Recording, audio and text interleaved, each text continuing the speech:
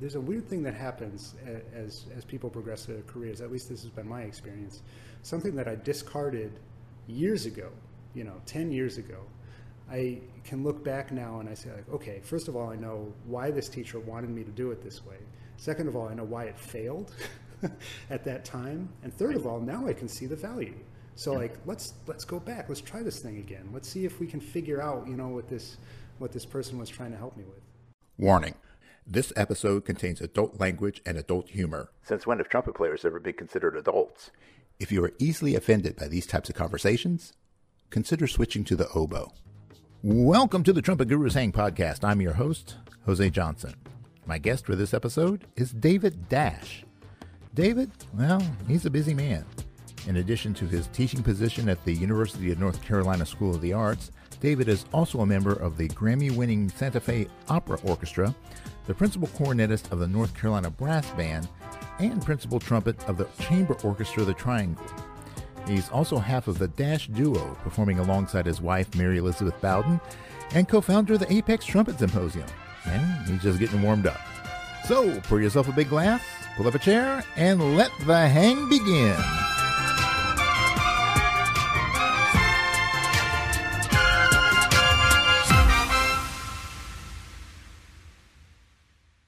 All right, this episode of the Trumpet Gurus Hang, I am getting to hang with my new friend, brand new friend, Mr. David Dash. And David, how are you? I'm great. Really psyched to be doing this. Thank you for having me on. Oh, well, it is absolutely my pleasure.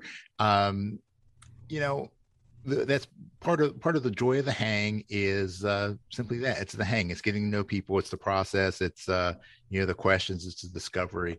And being trumpet players, of course, there's going to be a level of stupidity that's involved with it because there's just something about us, man. There's just something. There's something that's not right up there to make us play. I don't know whether that's what made us play or is the result of all that back pressure. Too many brain cells lost, I guess. Yeah. So anyway, David, you are, you're quite the accomplished performer and the educator. You're that well-rounded man. Where are you currently located? Because I know you kind of bounce back and forth between a few different locations. So where are you today? I'm in Winston-Salem, North Carolina. This is where the University of North Carolina School of the Arts is located. And this is where my home is with my wife, Mary Elizabeth Bowden. So that's where I am right now. Okay, I know you were recently you were in Santa Fe for a stretch as well. Are you still actively working with the Santa Fe Opera? Then I take it. Mm-hmm. Yeah, I just finished my 12th season, not counting COVID year, which they canceled the season last year, but I love it out there. It's a 10-week season. It's an incredible organization. It's a great place to hang out. And Mary played in the orchestra also this year, so we got to hang out all summer and do some hiking and grilling and hanging out with friends and played some great music, and it was a good time. Yeah, and Duke was with you? That's right. We got to get Duke in there, and our other cat Sophie was with us as well. Oh, okay. So you're a two-cat family. Yeah, we're a two-cat family, yeah. Oh, okay. Well, that's probably a good thing. So let's kind of start with kind of some of the, getting people to know your background a little bit. I know that you spent some time with the military bands, and you also spent some time with Naples, down in Naples. So which came first? Was it the Naples gig or the? It was the Marine Band. It was the President's Own. I started doing that. I went to grad school at Manhattan School of Music, and I finished, and I was kind of gigging in New York and looking for opportunities, and this was the one that worked pretty soon after that. And so I did 4 years there, and it was a wonderful, wonderful experience. I learned so much. And I walked in the door and I figured, like, okay, I've got 4 years minimum here. It's, you're not going to get out earlier than that for sure. And that's the same length as an undergraduate degree. And I want to learn as much in these 4 years as I did, when I was an undergraduate. So I took lessons with a lot of different people, notably Renee Shapiro from the Baltimore Symphony, Andy Ballio, Tim White from the Kennedy Center Opera, a number of other people around the country. And I really wanted to get an orchestra gig, so I started auditioning, and Naples worked out, so I went directly from the Marine Band down to Naples, Florida. Yeah. Well, I have a lot of friends that are playing in the military bands, either past or present, and that's something that I always talk to people about and ask them about is like there seems to be a mindset that that you have to be in that environment. And most of the guys I know are like in the jazz bands, like the Airmen or the Army Blues or things like that. But in terms of like being a cornet soloist, am I correct? That was your position? I did play one solo, and I toured with the group as many people do, but that wasn't my role. I was a section player there. You were a section player. Okay, well, cool. I was incorrect on that one, but in those touring situations, with the military, there's certainly a level of you are not just a player, you are representing something much larger than you. And it doesn't get much larger than representing the U.S. government. So, did you feel that having been in that environment and now being in the environment, of being more of a freelance player, even though you have positions with some organizations, but also you and your wife do your duos and you do solo gigs and things like that. Do you feel like that there was an added layer of pressure or expectation that was put on you in the military that you didn't feel anywhere else? That's an interesting question. For me, not really. I think I put a lot of pressure on myself no matter what the situation is. Yeah, well. I felt a lot playing in the orchestra, and I felt a lot playing in the Marine Band, and but there is that element of you're part of something which is has a lot of history. The President's Own is one of the first musical organizations, one of the first organizations of any type in this country. I mean, their archives are really incredible, and so you feel the weight of that history. The pictures are on the walls. There's like a picture of John Philip Sousa. It's and it's amazing to be part of this organization. I felt very lucky to be part of that. But even when you're playing an orchestra, you're playing Brahms and Beethoven and Mahler, and there's that kind of weight of history there also.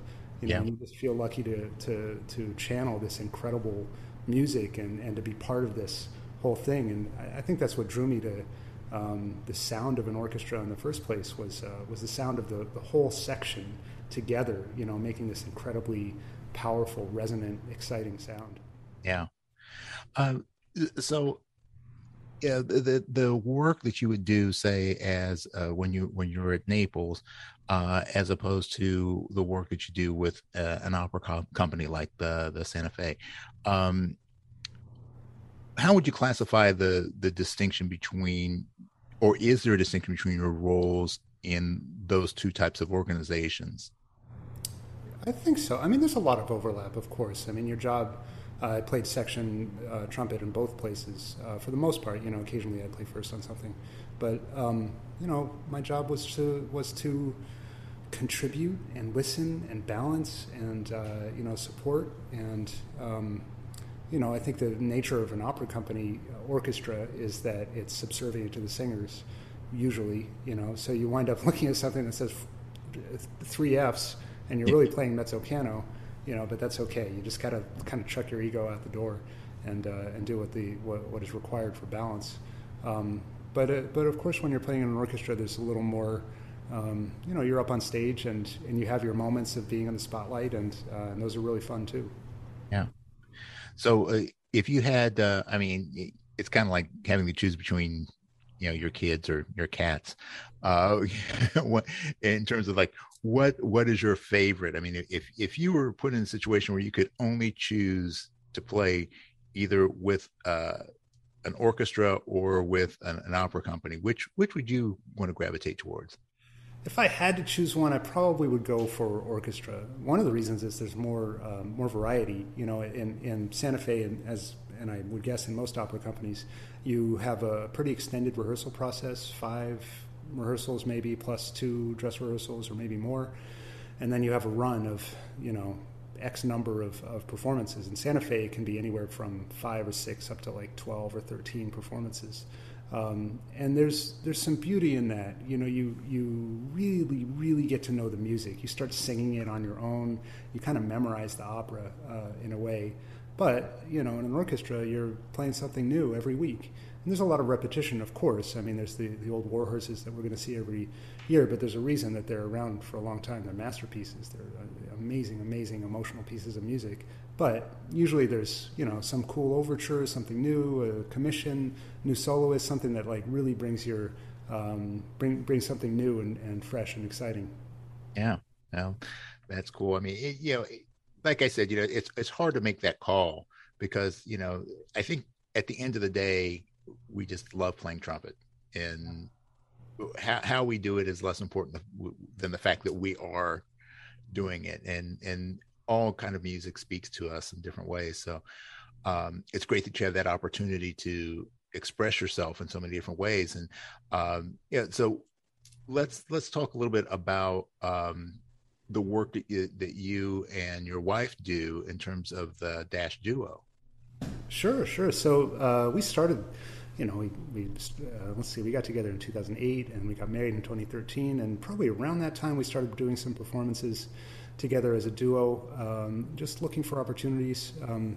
But the schedule in Naples was, got pretty busy, and it just got hard to do other things outside of the orchestra. So we kind of tabled it for a couple of years. But since I took this job at the North Carolina School of the Arts, we've been kind of revitalizing the duo, and we've been performing anywhere from 5 to 10 performances a year.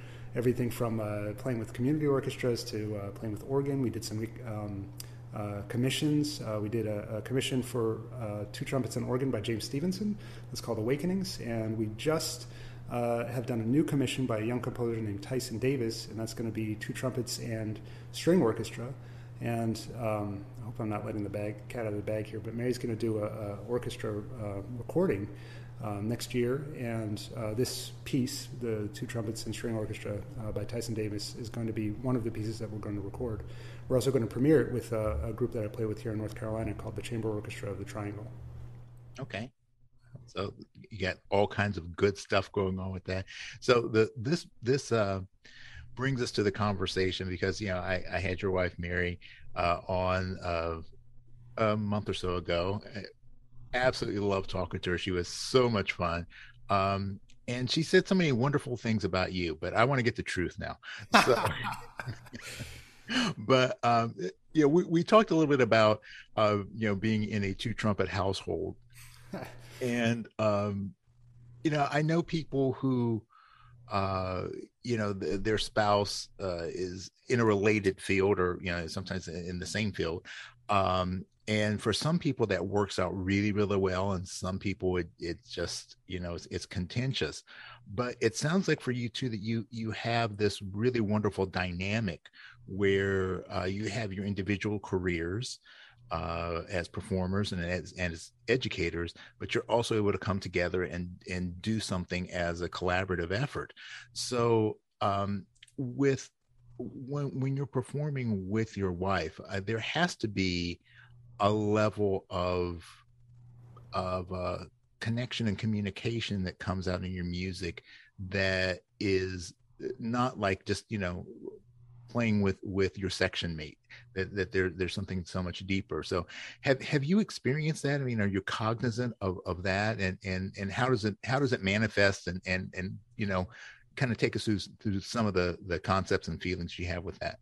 Wow, that's really interesting. Yeah, absolutely. I mean, we love one another, and we've been married for a long time, and the music is connection, right? Like you play music with other people and you connect to them, and so we're connected in our lives, in our personal lives, and so the music just like becomes even stronger, I think, for that reason.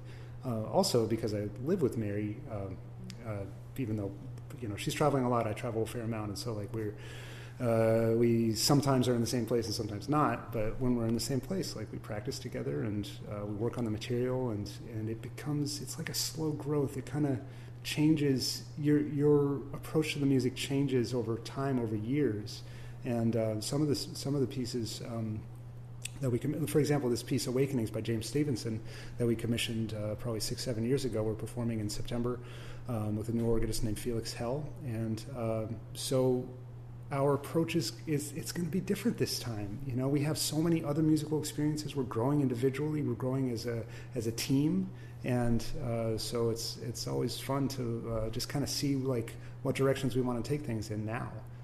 Yeah, well, yeah. It's in my years when I was studying martial arts very seriously, I had two of my biggest mentors were a couple, and they had known each other since they were kids, and they were at that point they had been married, I think, 50 plus years. And I was having some relationship issues, and they were both giving me marital advice, and they were giving it to me separately. So I talked to one, and then I talked to the other. And it was really funny that they both gave me the same advice. Wow. And their advice was, one of my teachers, her name was Madame Wong, and her husband's name was Dr. Wu. And Madame Wong said, the secret to a long marriage is that my husband always makes me feel like I'm right. And I always try to make him feel like he's right. And he told me the same thing. And then they both ended with the same statement. The truth of the matter is, we all know that I'm always right. So, that's amazing. So the question is, who's always right? Is it you or is it Mary? I would say that Mary's always right. Okay. You're a smart man. She's going to listen to this. I know what's up. But another part of this thing is that we support each other. We have kind of different areas that are our real strengths, and so she'll ask me for advice, and I'll ask her for advice. And sometimes we kind of have to force one another, like, hey, I need your help. Come in here. And there's some reluctance there because we're doing other stuff. Mm-hmm. But we both love music so much, and we love the trumpet, and we're ambitious, and so it all ties together. I have people frequently who say to me, like, how can you possibly live with another musician, let alone another trumpet player? But it fits perfectly. It's one of the main reasons why we're together. Yeah. What's the biggest impact do you think she's had on you in terms of your development as a player? Patience, by far. I am incredibly impatient. I'm determined, and I work hard, but I also tend to try to jump from A to Z. And Mary is hyper methodical and very step by step, takes things slowly, does not skip any steps. And so even now, I will want to push ahead, and she'll remind me to take things slow, do it right, or don't do it at all. Mm-hmm. So patience. And what did you bring to the table for her? Probably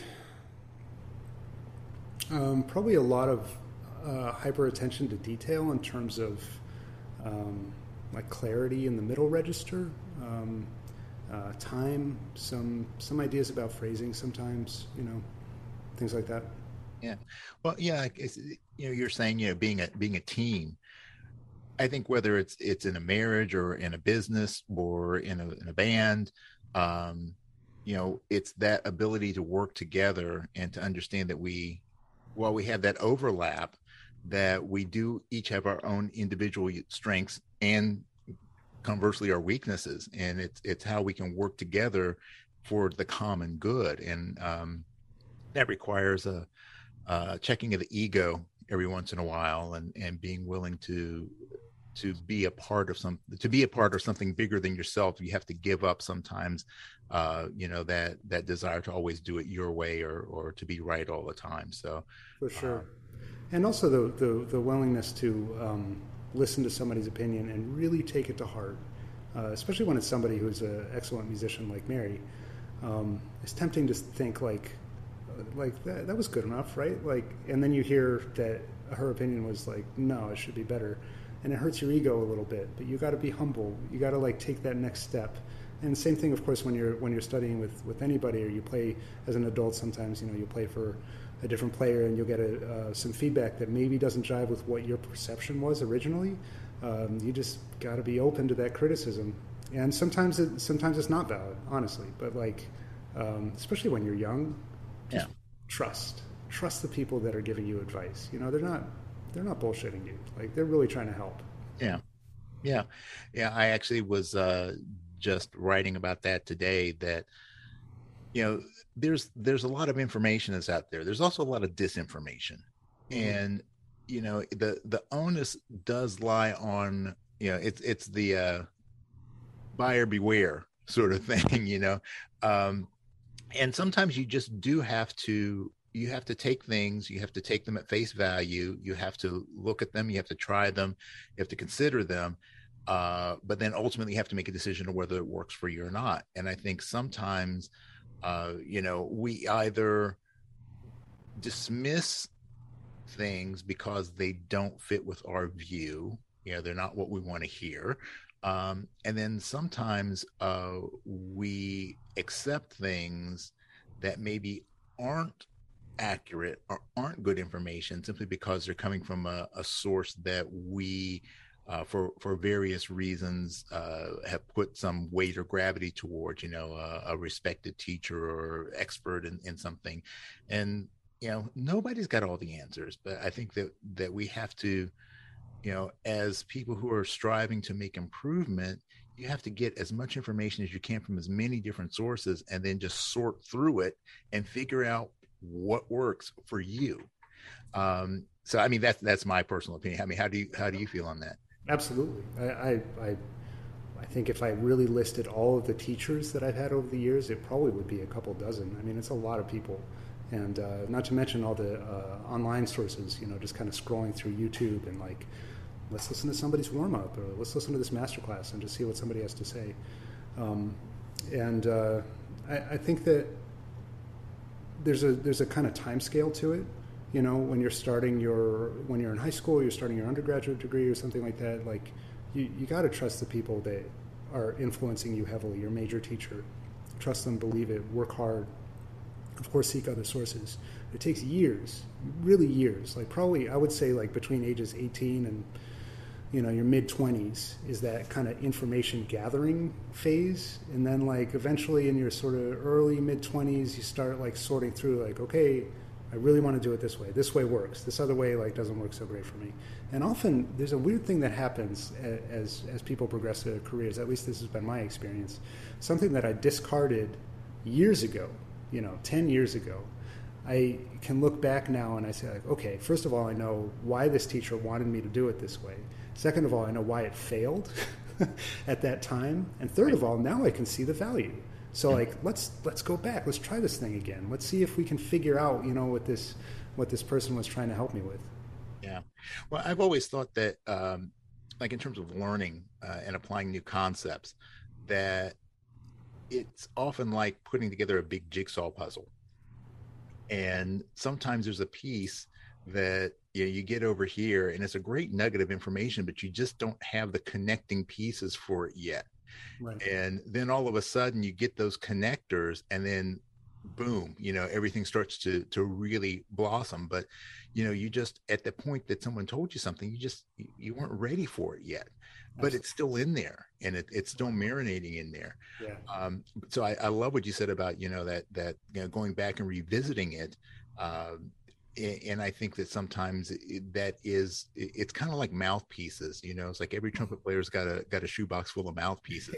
You know, it's like we get these bits of information and we just kind of throw them into a box and we never touch them again. I think sometimes it would be beneficial for us to revisit, you know, all of the things that we've been taught over the years and, you know, look at them under the light of our new experiences and, you know, how we've grown as people, how we've, you know, physically matured or, you know, as our physical states decline as we get a little older. I'm not going to talk about that too much since I just turned 60. But, you know, as we go through all these changes, then our concepts need to change to go along with it. So I think reevaluating is a great thing. So as part of that, I think it's really important to keep track somehow. You know, I've been a kind of obsessive note taker from the beginning, and my current method is this spreadsheet that Tom Hooten introduced to me. And so I do a weekly spreadsheet. I list all the stuff that I want to work on in the week and the days over the top, and I just make check marks. At the bottom, I take some notes. I keep track of how much time I'm playing every day. So it's very, very methodical. It used to be much more kind of longhand. This is what I worked on today. This is how much I did. But I've just notebooks and notebooks and notebooks. And the other thing is, it's so easy to record lessons, especially now. But back in the early 2000s when I was in grad school, I recorded everything on mini disc. And I have those. And I actually went back probably 5-6 years ago, and my teacher at that time was Bob Sullivan. And I listened to all of the mini discs. It took me like a year or something, year and a half, because I kind of gradually went through them. But I listened to everything, and it was fascinating. And now if I play for somebody, which I still do pretty frequently, most recently was Matt Ernst, the Milwaukee Symphony is the person I've been playing for. And I recorded all of those lessons, every single one. And so in another 10 years, if I feel like I'm searching for more information and trying to sort things out, like I'm going to have that information. I can go back and listen again. Yeah, that's great. I mean, I think that, especially with the way that technology has changed, it's really made it a lot easier for us to be able to do that and to access that information and to collate it. And I try to balance myself without being too organized and too free flowing. It's like trying to find that perfect balance, because sometimes we can get stuck in either one of those. But I think having that level of organization and clarity on what you're trying to do, that's key to making great improvement. Because if you're not getting where you want to be, but you can't quantify the steps you've taken, then how do you know whether you're doing, is it that you're doing the wrong thing or you're just not doing enough of the right thing? Right. It's so hard to identify. It's one of those things about like how you progress, how you keep track of your progress also. Having clear goals where you're, I know you do a lot of professional goal setting work, which is amazing. So please give me your opinions. But, I love that idea of the SMART goals. So specific, measurable. What does the A stand for again? Sometimes they say actionable. Sometimes that's usually the big one. Right. And realistic and time-based. Yeah. Mm-hmm. So the thing that people tend to fail on is specific and time-based. Yeah. Usually people make some kind of vague statement, but they have there's no deadlines and there's no consequences and it's not specific enough. And so it's more like a hope. Mm-hmm. So I with my students and through Apex also, which I'm sure we'll talk about in a moment, we make sure everybody sets really clear goals that are reasonable length of time, usually about a month, and then have some kind of way to track, like, are you progressing towards it or not? And there's a serious element of psychology in the tracking of it, because if you are able to say, okay, my goal is to get here, but right now I can go, this is where I can consistently do this thing, then that's a confidence builder. Like, okay, I'm halfway there. Like, I can do this pretty consistently. This one's not so consistent. This isn't happening yet. But it's just a matter of time. That means you're on the right track, as you were saying. But if you don't know, if you're not keeping track, then you're just guessing. And then you're probably trying to hit this goal over and over and over and failing most of the time. And that's just a confidence crusher. Yeah. Well, I think that's the specific part is a big one, and that's you maybe let the cat out of the bag about your wife's new project. I'll let the cat out of the bag about my new project. I'm actually writing a new book, and the premise of the book is, or at least the working title right now, I better trademark it before I release this episode. It's to get a better answer, ask a better question, and I think that's a big part of the problem is that. When it comes to setting goals, a lot of times the clarity of the goal is not just the clarity of, I want to get better. I mean, which is, that's such an abstract concept, but becoming so specific in what the definition of better means. So, asking yourself those better questions of, what is it that I want to sound like? What is it that I feel I'm lacking? What would be the if I could do A, B, and C, would that mean that I would feel successful in the accomplishment of my goal? So being able to ask those questions to ourselves, and then that allows us when we're studying with someone to be able to sit down with a teacher and say, just saying, I need help with my articulation, to be able to say, I have this specific problem with my attacks at this dynamic level on these specific notes at these specific tempos. What can I do, or what should I do to address this issue? So by getting those finer and more clear questions formulated in our head, then we're able to get those answers. So the person that you're asking a question to isn't guessing what the answer is going to be. So I think that those are the things that a lot of times, even from the educational standpoint, that we don't see a lot of teachers giving students the tools to ask the better questions. It's just basically just giving these kind of blanket statements and these blanket answers, instead of taking them through a discovery process of helping them to identify what it is that they actually are looking for. Absolutely. And that is so much more motivating, I think, from their perspective, to find things that they want to develop and to bring it to the person that's a mentor, rather than the other way around. I mean, of course, it has to go the other way around too, because I think a lot of the process of teaching somebody or sharing information is all about just awareness and perception. And frequently, because usually the mentee is younger and has had less experience, they're just not as aware of different techniques or different styles of music or different sound concepts or psychological concepts or whatever. There's a whole world that you just learn by progressing through life and constantly searching. And So I mean, and speaking of which, is kind of a good transition to talk about Apex. Sure. But the thing that really got me looking into that more, I mean, when I saw a few ads on Instagram, and it's like, oh, okay, yeah, this looks like interesting. I mean, at least it was cool graphics and stuff like that. It's like, oh, okay, at least professional. But as I started to look more to it, and that's kind of what led me to get Mary on the show, and then which has led to you being on the show. So now we just had to get your other partner on this, and Duke. But wait, hold on. Here he is. It's a Duke sighting. It's official. Okay.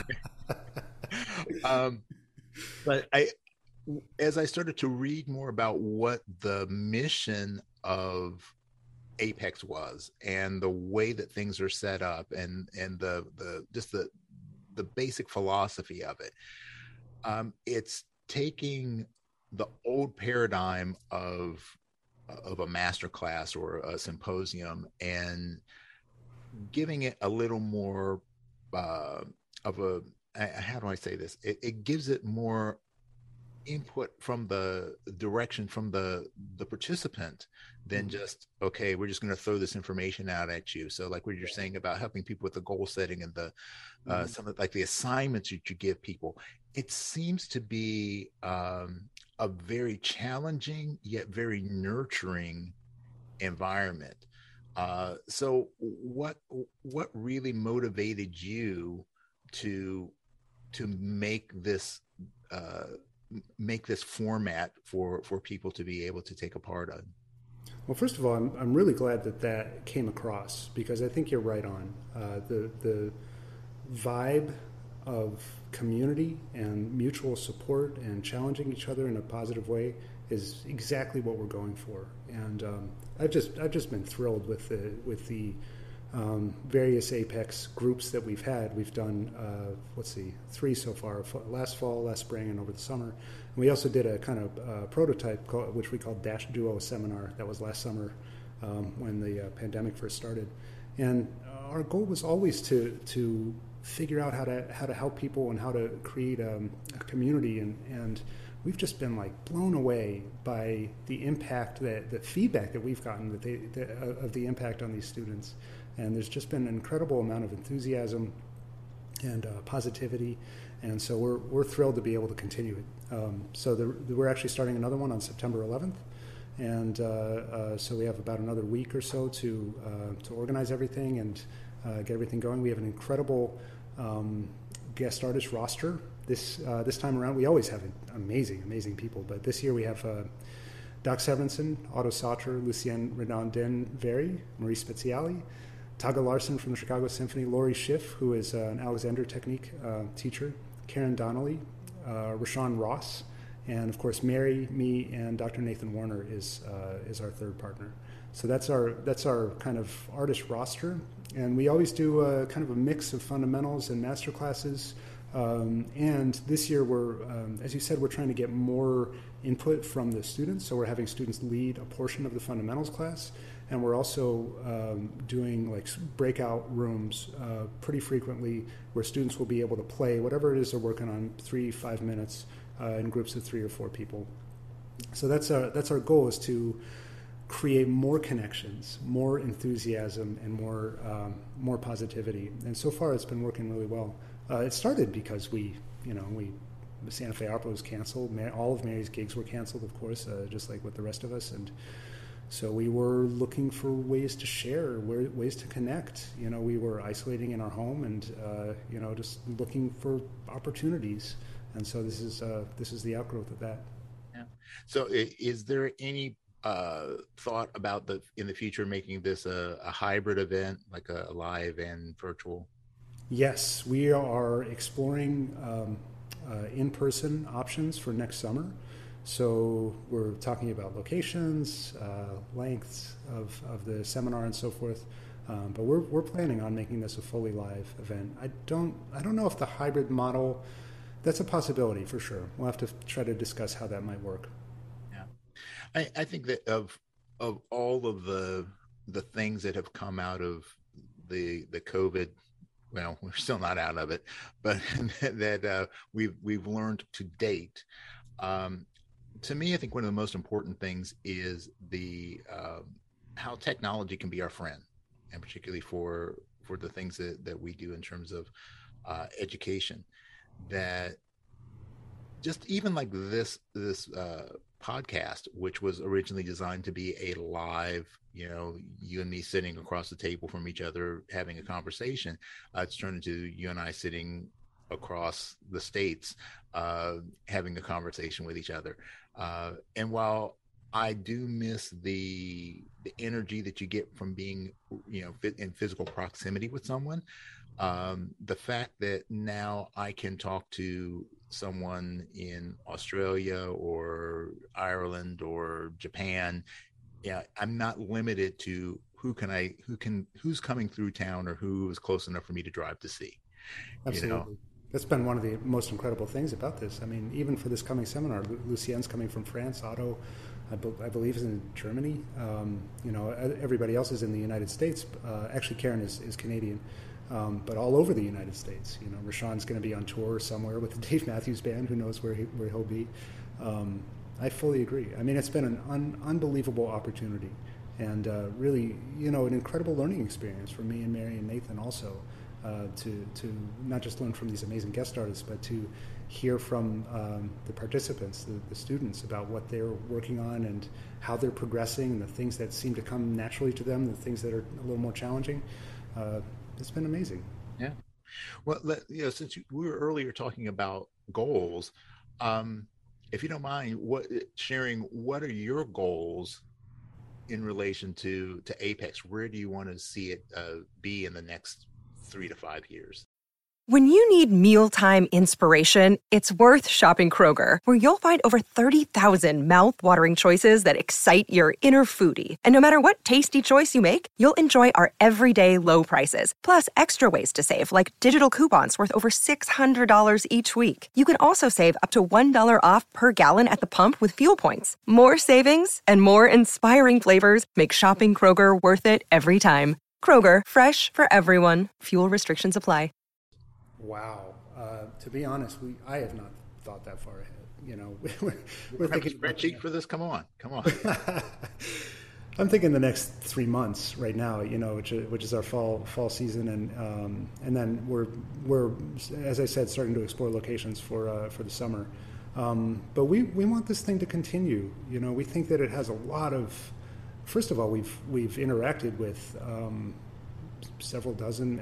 I don't know. I haven't counted the number of participants yet, but I would guess it's somewhere around 100.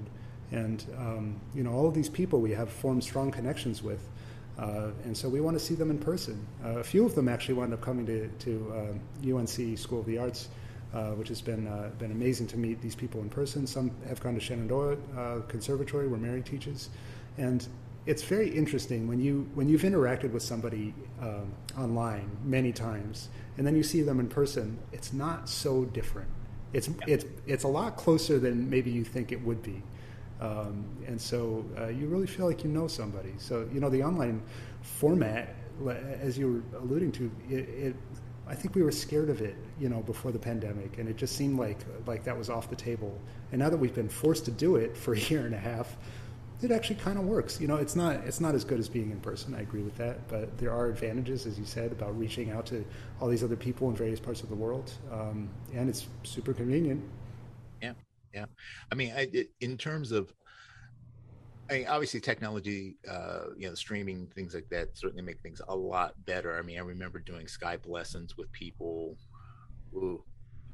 10 years ago, something like that, 15 years ago. But the quality was just so horrific, there's just too much lag time. But now that, even your cell phone, is able to shoot in 4K, and you can get decent video. The hardest part is the audio. Yeah. Because if the audio interface isn't high quality, and you're not going to get a good representation of the sound, and of course, being a music based event, then I think that's the one area where there's a limitation of you can't get a true representation of the sound if there's not a good recording and display, not display, but playback option that's available. But other than that, I mean, in terms of dissemination of information, the forming of connections, there is no limit at this point. So, and I agree with what you're saying about the audio. It is challenging, and it's not as good as hearing somebody live. But there's a lot that you can hear, and you're not going to really hear the sound quality. I agree, but you can hear, you can get an idea of what's really going on, and there are many other aspects of the music that you can evaluate and interact with the person, and it depends to a great extent on how much they have invested in audio equipment and the interface, and if they've tested it out. So through Apex, we make sure that we test it out before they try to play for a master class, and we make sure that the levels are right and that there's not the automatically correcting the volume, which makes it shoot up and down. Right. So that's part of what we do. Yeah. Well, that's great. I mean, I think the world needs, the trumpet world needs more people who are willing to try something different. We've had the same formula for so long of, you go to this hotel for a week, and you wander through the exhibit halls, and you cram into and that's great. I mean, I love those things, and I miss those things, but you could pretty much count on things being very predictable and very much the same, and the approach being very the same. But I feel that Apex has taken the best from that old model, but is adding a more personality driven layer to that, as opposed to, once you get to, I guess sometimes a business gets so big, or an organization gets so big, that it becomes about sustaining the organization and not about the individual needs of the membership.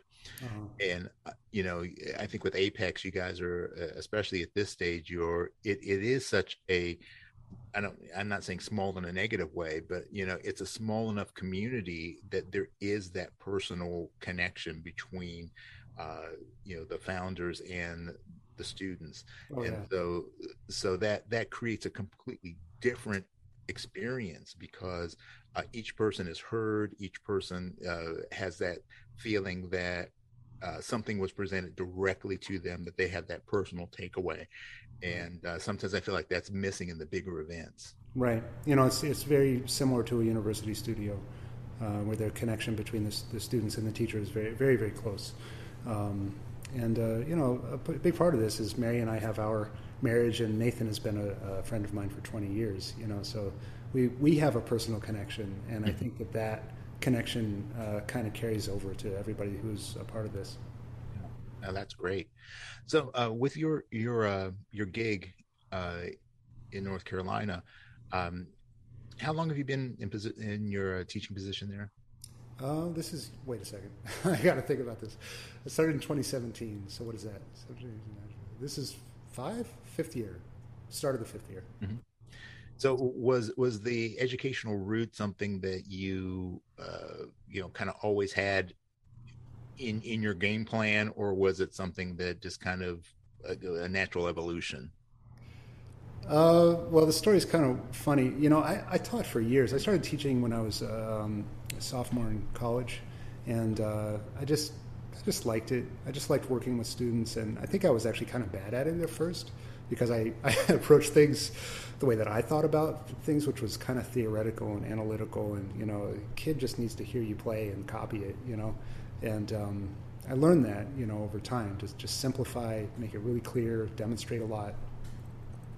So I taught middle school and high school level kids really right up until I came here to the university level.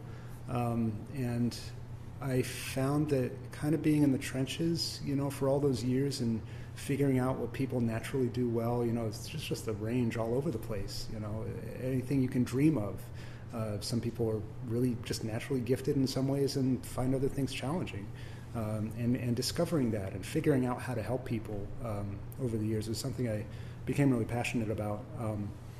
And I'd been in Naples for 9 years, and so Mary and I were talking, and she found out about the opening up here and encouraged me to apply, and so that's how I wound up here. And at first I was kind of scared because I'd left. I had no playing obligations. I was just coming up here, and maybe we had a couple Dash Duo recitals. I can't remember for that first year. But pretty quickly things started to come around. I started playing with the Charlotte Symphony, and Ashley Hall contacted me about playing with a couple other groups, North Carolina Brass Band, where I play principal cornet, and the Chamber Orchestra, the Triangle, where I play principal trumpet. And this coming year, I won a one-year position with the North Carolina Symphony. So I'm going to be doing both jobs at once, driving back and forth to Raleigh. Okay. Well, that a lot of fun driving there. If you say so. Yeah. Yeah, being a road warrior. But I mean, in terms of like working on the university level, yeah, I've had this conversation with a number of my guests, and maybe it's because it's just a passion point for me, that the importance of having a good teacher, having a good mentor, it's critical. It is absolutely critical if we want to see the art of trumpet improve. And I think that ultimately should be, we not only that we want people to continue to play, but we want people to improve. We want the end result to be better.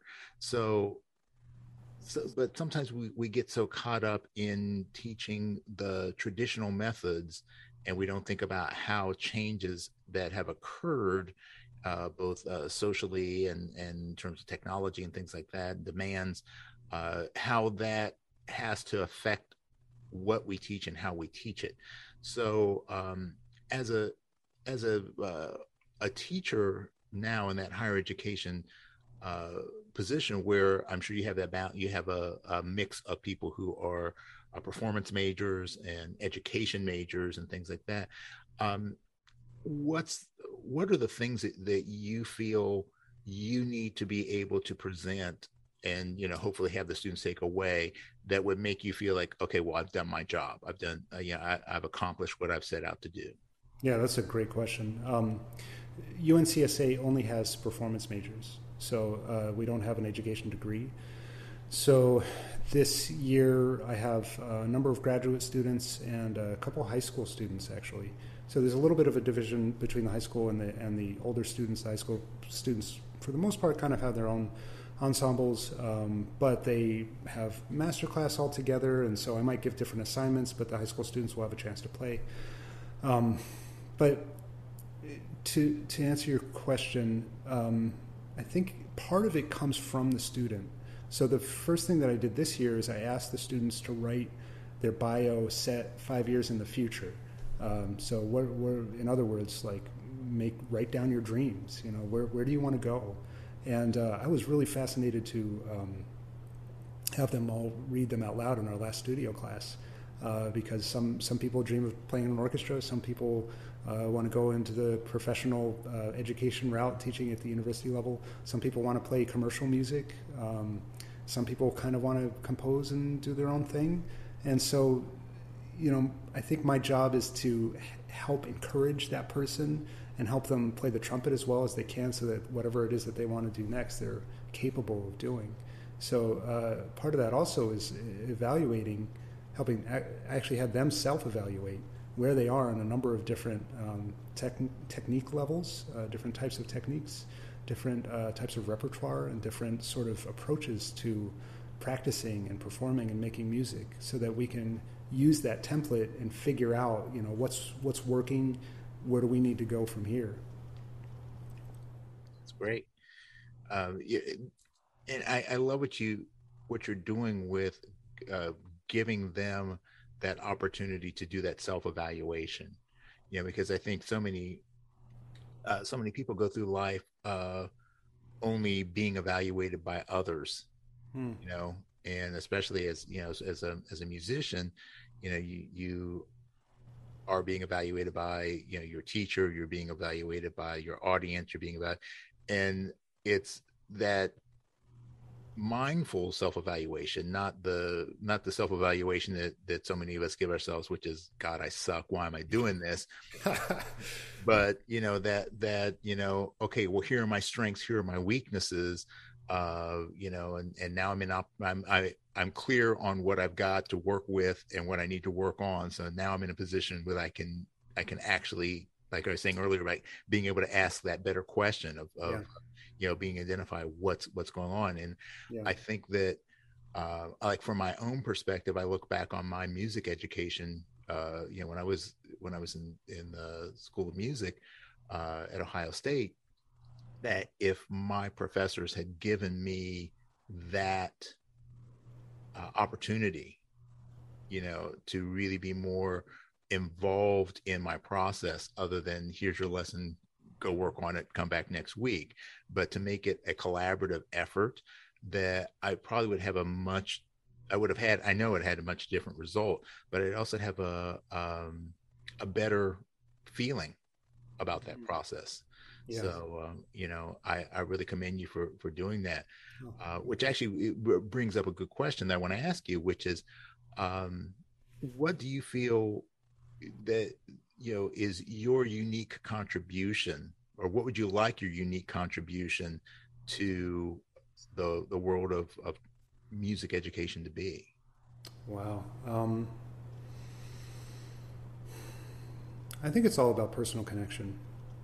I think that I think much more important than any information that I have to share is having the student know that I really care, that I want that person to succeed, and that I'm invested emotionally. And I think that really matters. That feeling of support, is our emotions are fragile, our egos are fragile. Some more than others, I guess, but all of us have self-doubts and fears, and having somebody who's willing to say, I'm with you, I care, I'm trying, I'm going to help you, I'm going to do everything I can to help you. I think that's the most important thing. And secondary is the content that I can share through my own efforts to improve my playing and through my sort of wide-ranging efforts to educate myself. Well, I think I mean, that speaks volumes, and it ties. I can see where that is such a critical part of what you guys are doing with Apex. You know, it's that personal level of connection, and you know, the for lack of a better word, but it's one of my favorite words to use anyway. It's a more holistic approach to teaching. You know, you can't just simply address the technical issue or the mechanical issue. There are other factors that go in, and particularly the emotional issues. You know, I sometimes equate like, well, I guess it's kind of standard with all levels of education. You know, and particularly we see it in the arts and we see it in sports. You know, you have the teachers or the coaches who are the drill sergeants, you know, whether it be like the stereotypical Russian ballet teachers, or the people that, you know, when you make a mistake you get smacked on the hand, or things like that, or ridiculed in some cases. And then you have the more people who are more concerned with creating an environment where a student feels safe to experiment, to make mistakes, because I mean ultimately that's how we learn. We learn through our mistakes, and I think when we become afraid of making mistakes is when we actually stifle our creativity. So I think that shift that we see in some great educators of, addressing the whole person and not just the performance, that becomes critical in not just developing a good artist, but just a good person. It makes we're a little bit better. So and part of that also is having those tough conversations of why isn't the etude ready this week? Are you practicing enough? Why, what has held you back? Did you have conflicts with the ensembles or practice time? When are you practicing? Did you schedule it? And helping them figure out, like, why was this, not just like berating them like this isn't good enough, but like what happened? Yeah. Well, it's the honest conversations. In my hang with Alan Vizzuti, who, Alan is, arguably one of the finest trumpet players of our time. And Alan's such a cool, easygoing guy, but he said, hey, yeah, I can have those tough conversations too. I can tell somebody, hey, I really don't think that this is a good fit for you. And it's just being honest and realistic with people, and being able to say, well, why isn't your etude ready? Well, if you're choosing to do, to go hang out with your friends, you're choosing to play Netflix, play games or watch Netflix, then maybe you shouldn't be, you shouldn't consider being a musician right now. That this isn't a priority to you, and not in a way of like, you suck, you're, that sort of thing, but just that realistic talk that if this isn't working for you, then you're wasting your time. Right. And and it's just that honesty, and constructive honesty that comes from that place of truth, as opposed to that the emotional beratings that sometimes happen, that we've all had that teacher. So anyway, I do want to get to before we go, I want to get to a few segments. We have a few segments to get to, and the first one is brought to us by my good friend Michael Barkley, Barkley Microphones, and we call this Sound Off. And I want to talk to you about your approach to developing the right sound for the job.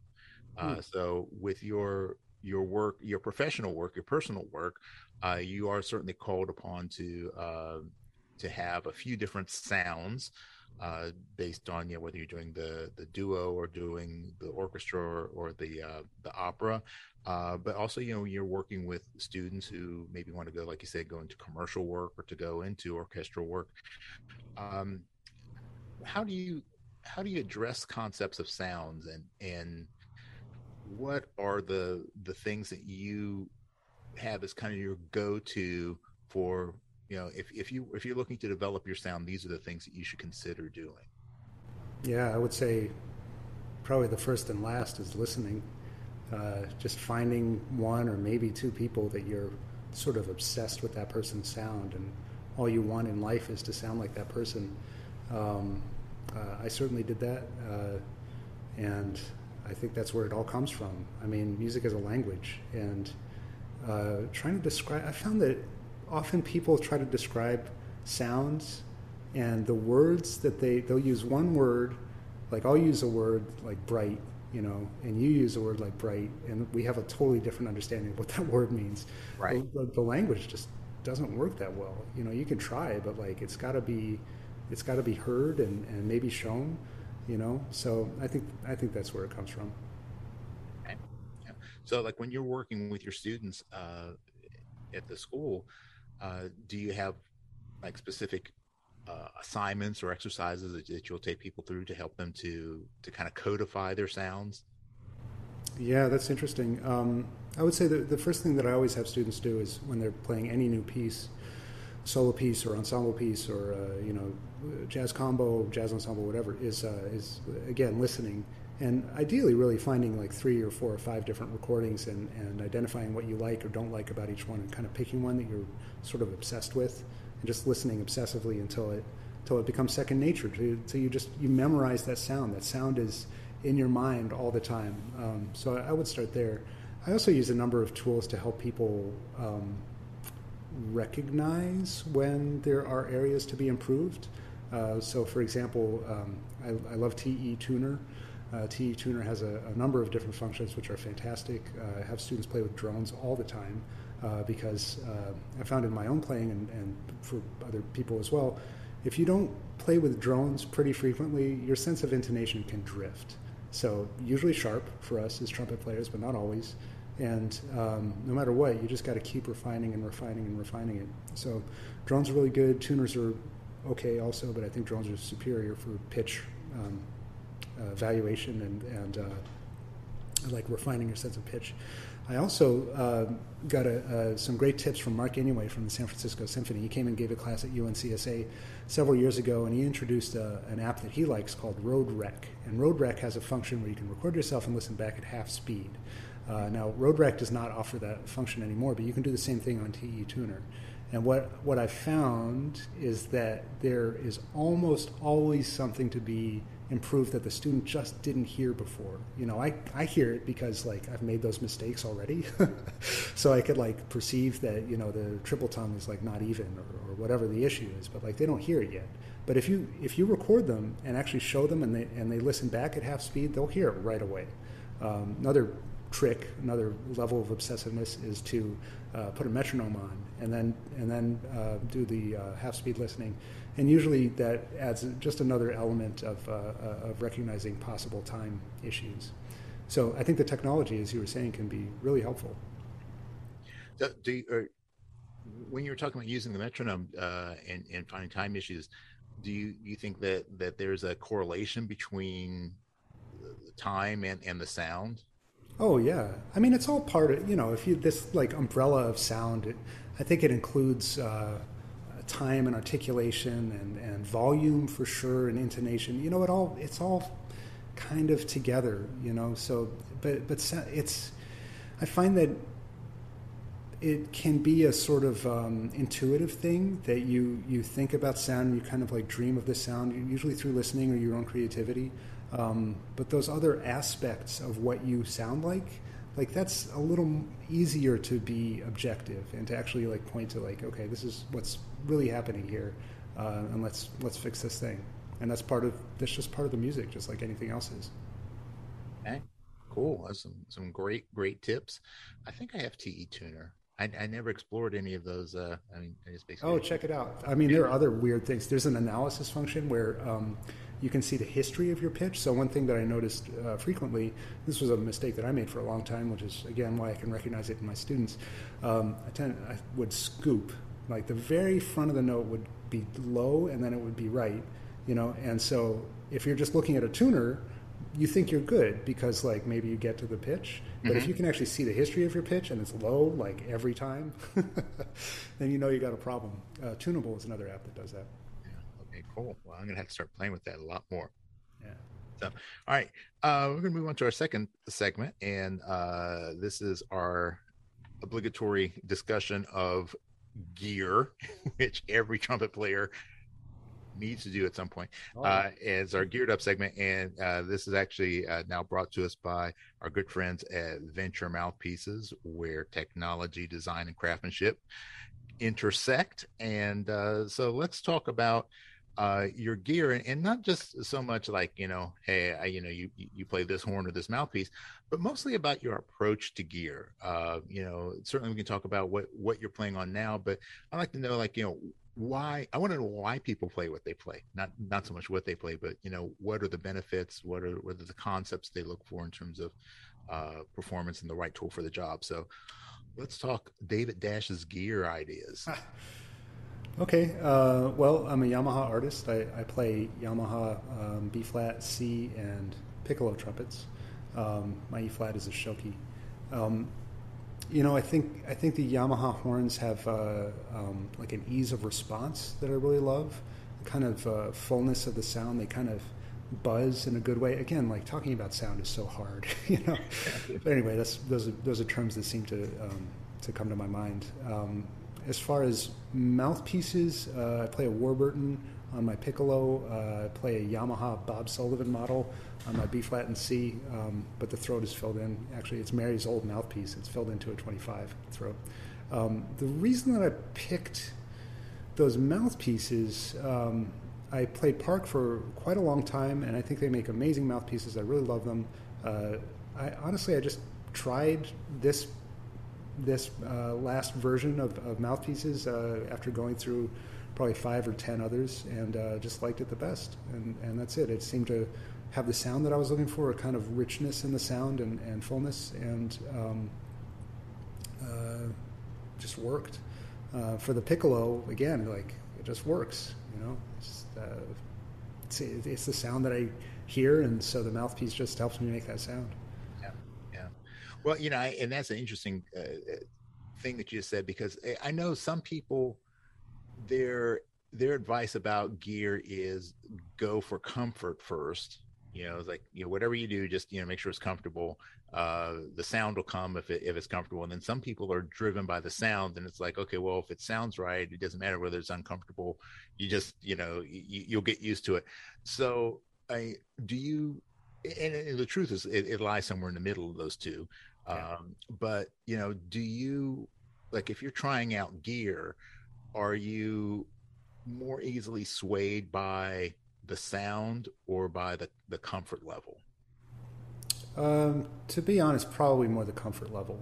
But it's also just like, if, whenever I try equipment, I usually try a series of short phrases, maybe a couple things that I'm really comfortable with, and then I play a couple things that are kind of at the limits of what I feel good about, and then I just see what functions better at those limits. And because that's where I'm trying to grow the most. So so it's like, whatever helps me get that next like 2% better, that's probably the direction I'm going to go in. Yeah. Well, that's great advice, because I've had a lot of people talk to me about how they approach personally, or how they tell their students or suggest to people to try gear, and that idea of play something that's in your comfort level consistently, that you feel dependable on, and see how it feels across those instruments, and then taking it to that extreme. And it seems that people, like most people, tend to get stuck in one thing or the other. And having been at booths in conferences for way too long, it's usually they want to push the extreme a little bit more than they do want to play the more consistent stuff. Right. But I like that idea of having that balance between the two, and just looking for the thing that speaks to you, in giving you that little extra edge. Yeah. And I think you have to be a little bit of a scientist, figuring out, like, typically smaller throats do this for me. Typically, smaller, different rim shapes, different backbore sizes and shapes. You kind of just have to try things out. And I have to say, I really like the Venture model. I purchased a few prototypes from Venture, and I like that idea of cheaply being able to combine some different things just so you can test things out. Not to have to spend, $150 for a custom mouthpiece. Maybe you spend $25 for a part. I think that's what he was charging at the time anyway, for a top or a shank. Yeah. And then you can just make a spreadsheet, try it out, figure out the best version, bam. Yeah. And then you don't have that big shoebox of mouthpieces that you brought at full price and are just paperweights, man. But yeah. I like that. I really appreciate your concepts of how to look at gear and how you approach gear, because that's I think that's one of the areas that, if there is one class, well, there's actually lots of classes that I would want to have put into a curriculum for a school of music, but that would be one of them, is teaching people how to effectively find the gear that works for you. That's a great idea. I'm going to put that into practice. Yeah. I'll do that. Yeah, and make that a offering there, or make it part of Apex. I don't know. Oh yeah, ooh, that's another good idea. Yeah, I'm full of great ideas. Yeah, I could tell. I'm full of a lot of things. All right. Well, we got one final segment to get through today, and that is our Robinson's Remedies Rapid Fire Round. That is a series of questions all over the place, just to scramble your brain a little bit. But the questions go all over the place, and David, just want to get your quickest response to these bizarre questions. So right. If you're ready, I'm ready. There you go. Here's the first question. Who's the biggest influence on your life that is not a trumpet player? Probably my father. All right. What's your favorite book? I am just wrapping up this book called Can't Hurt Me by David Goggins. And Yes, Goggins. Oh, amazing. Yeah, I think everybody should be forced to read that book. Oh, just incredible. So inspiring. Yeah, absolutely. What's the worst movie you've ever seen? I walked out of The Leprechaun in the movie theater. The first Leprechaun. Terrible, terrible movie. And they only got worse from there. Yeah. If you weren't a trumpet player, what would you want to be? I seem to like people a lot, Maybe I'd be a psychologist. Yeah, be a good one. What's your favorite drink? I'm a fan of the Scotch now and then, so probably Oban. Okay. Yeah, nothing like a good single malt there. You could have a dinner party and invite any three living people in the world. Who would you want to have at your party? Oof. Any three living people. Oh my God. Any three living people. Outside of my family, which would probably be the first choice, including Mary, of course. God, I'd love to talk to some real leaders. So maybe Goggins, maybe Barack Obama. That'd be a fun person to talk to, and just to spice it up. Maybe I'd invite somebody with a completely different viewpoint. Maybe I'd get Glenn Beck in there or somebody. And like really get some intense conversations. That would be fun. Yeah, that sounds like it would be an interesting evening. And the same party, you're going to have 3 additional chairs, and those are reserved for any 3 people in history. You could have any 3 people from history to join this dinner party. God, geez. All right. Ben Franklin, Gandhi, and let's say Richard Feynman. Okay. Again, a very, very interesting evening. Lots of good conversation. Lacquer, plated, or raw? Lacquer. All right. What's your favorite quote? My favorite quote? Oh, geez. Hold on a sec. I this list of quotes that I pull from. So the most recent one, I'll go back to Goggins just because he's at the top of my list here. The ticket to victory often comes down to bringing your very best when you feel your worst. True. So true. Man, I love Goggins. It's amazing. Yeah. What is your greatest fear? Death. Okay. You could be granted one superpower. What would it be?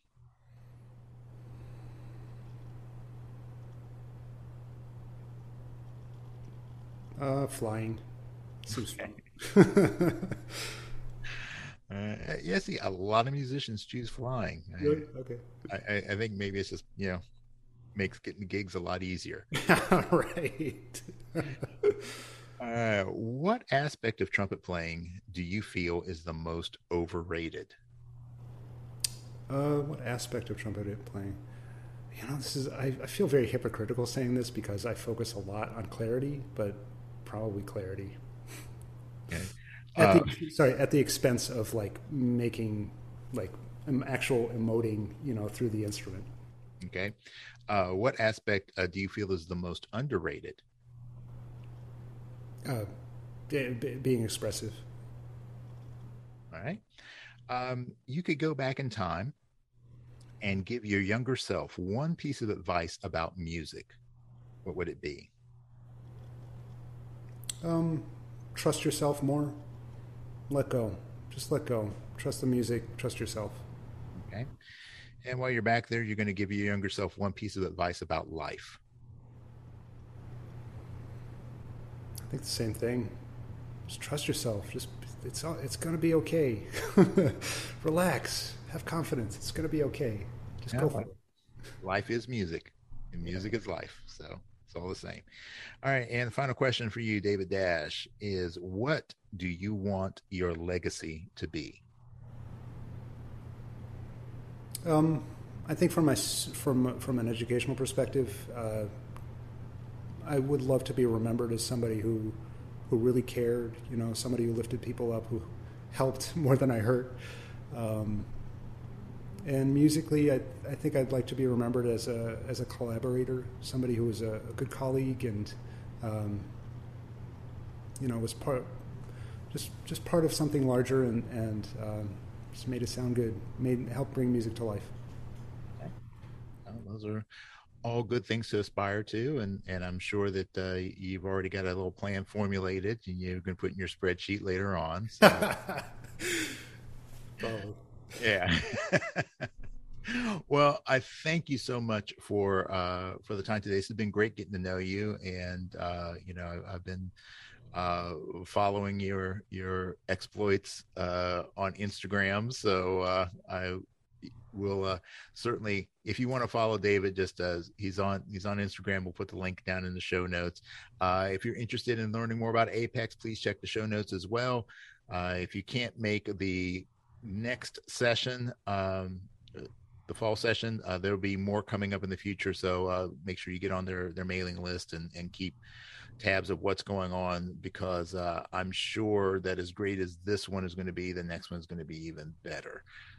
So I thank you so much, my friend. I'm looking forward to the day where you and Mary and I and Duke and the rest of the clan can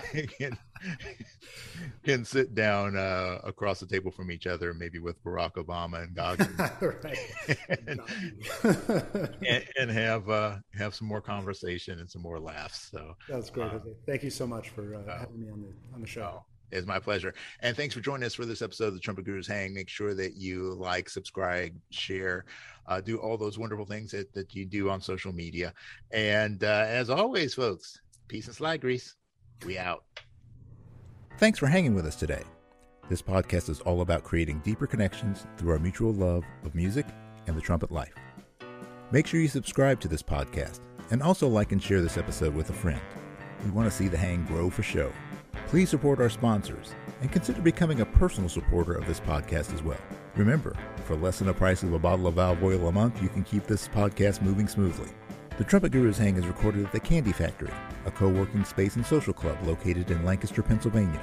Jose Johnson is the executive producer. Post-production editing is by Mitch Bowers. Our opening theme song was composed and performed by Lexi Signor, and our closing theme music comes courtesy of The Greatest Funeral Ever. Incidental music is by Ethan Swayze and Jose Johnson. Graphic design by Ann Kirby of the Sweet Corps. The Trumpet Gurus Hang podcast is produced in collaboration with the So Good Lancaster Media Group.